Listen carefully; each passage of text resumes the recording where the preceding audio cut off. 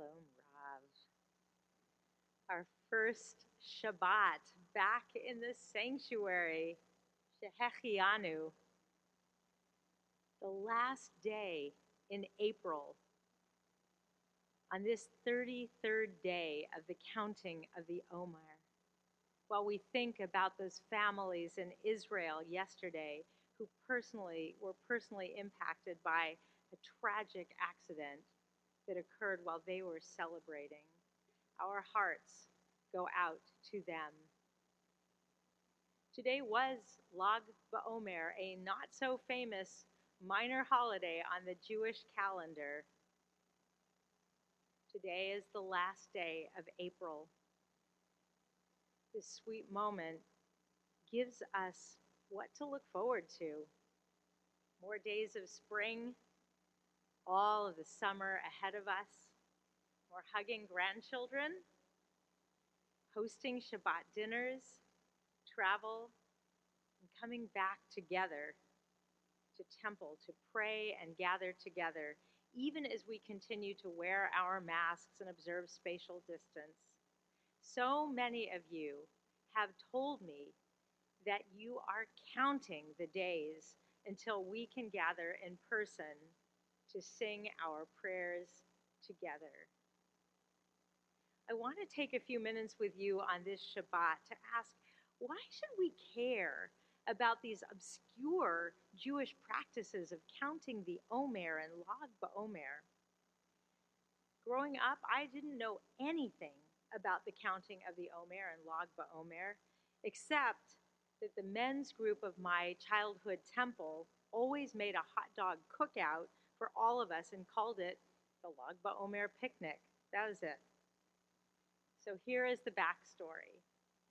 The Torah tells us to count starting on the second day of Passover to Shavuot, when tradition teaches us that we all stood together and received the Torah at Mount Sinai. Shavuot falls 50 days after that second day of Pesach. In the Torah, both Pesach and Shavuot had an agricultural association. The Israelites counted 7 times, 7 weeks, from one harvest to the next. And I love that. Living in San Francisco, a 7 by 749 square mile city, the number 7 is always mystical and magical. Over time, the focus of these days shifted from agricultural to historical, and then from history to Jewish identity building. The biblical counting starts at a dark time historically before the Exodus. After counting 7 weeks times 7 days, we arrive at the biblical festival of Shavuot, a joyful celebration of coming together to receive Torah. Perhaps because that event is tied in with the promise of a land flowing with milk and honey, it became traditional not only to stay up all night studying Torah, but also to enjoy extra dairy products like blintzes and ice cream. So mark your calendars for the night of May 16th for Torah study with all of the clergy and a little Erev Shavuot, a beautiful Erev Shavuot service. And then on Monday, May 17th, you should pop some Lactaid and enjoy a dairy fest. And I say, if eating some extra ice cream on a Monday is a Jewish identity building exercise, sign me up. Still trying to make the counting of the days mean something? Here's what strikes me. This Shabbat, we read Parashat Emor, about what our ancestors heard God say so long ago. The portion tells us about Moadei Adonai, which are all those holidays, including Shabbat, Yom Kippur, and the Omer. What is more astonishing than the fact that these Moadei Adonai, these biblical God told us to do it holidays, are alive and practiced by us today. What a stunning example of Judaism's resilience. More than that, our unbroken chain of tradition from Mount Sinai to San Francisco demonstrates how Jewish practices evolve throughout history to bring meaning to each generation. And just as one small example, that preschool girl I met on my way in here, her family was going home to order some pizza and watch some movie together.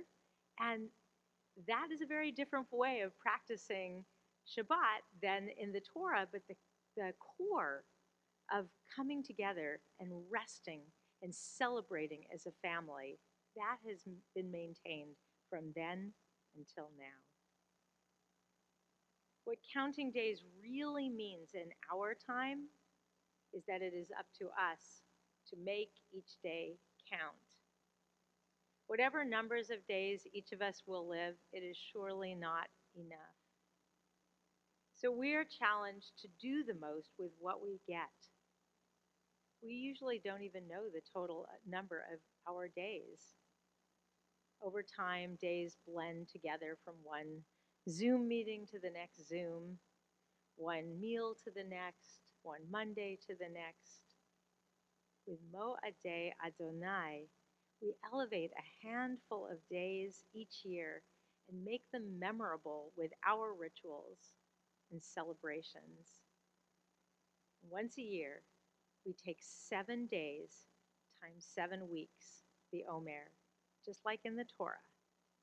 We slow down long enough to count each day, to consider each day, even if it's a Tuesday or a Wednesday. We count each day until we all stand together to receive Torah and have some ice cream and give thanks that we are alive. Tomorrow is May the 1st. Tomorrow is the 34th day of the counting of the Omer. 31 glorious days of a beautiful spring month lie ahead, each to be counted and lived. And as we count, we wake up each morning, we ask God, we thank God for life, and we ask ourselves, what am I going to do today? How am I going to be a kind person? How am I going to fix something that's broken in this world? How am I going to make today count? Shabbat Shalom.